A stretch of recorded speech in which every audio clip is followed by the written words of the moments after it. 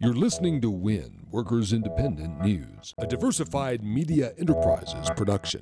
I'm Doug Cunningham. No strike for now at AT&T. AT&T and the CWA extended their labor contract while talks on a new labor agreement continue. The 21,000 CWA workers took a strike authorization vote, and 93% of those voting approved a strike. Talks will continue at the table at AT&T with no strike for now. IUE CWA workers are voting on a tentative new labor agreement ending a Momentive chemical plant strike in New York State. The strike started November 2nd of 2016. Workers started voting Monday on ratification of the tentative deal. One more warning, and then you will be arrested.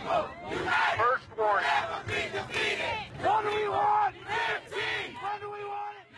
Fight for 15 workers were on the march in several cities Monday, protesting Labor Secretary nominee Andy Puzder and demanding $15 and a union. Workers rallied at Hardee's headquarters in St. Louis and several other cities. Our men was in there, and we didn't want them tear gassed.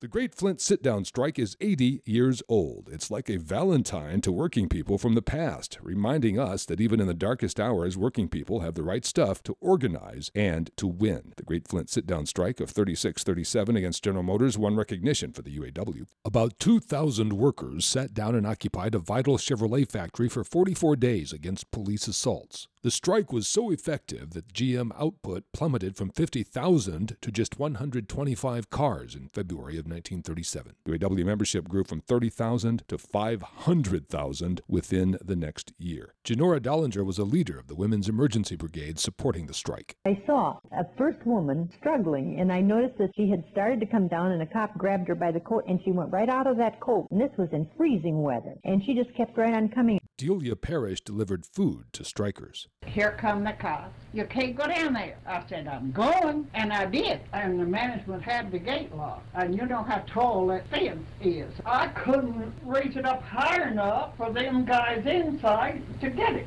They come out with torches, they melted that blooming fence to the ground. And then they could take the food all in. Workers Independent News is brought to you by the American Federation of Teachers and its 1.6 million members working to reclaim the promise of public education, health care, and public services for our students, their families, and our communities. More information online at aft.org. Brought to you by Union Active, your certified iOS and Android mobile app developer, offering high-quality, union-made mobile apps backed by a support team which upgrades your product to every new mobile operating system. Features, pricing, and examples are online at unionactive.com. You've been listening to WIN, Workers Independent News. For more information, visit laborradio.org.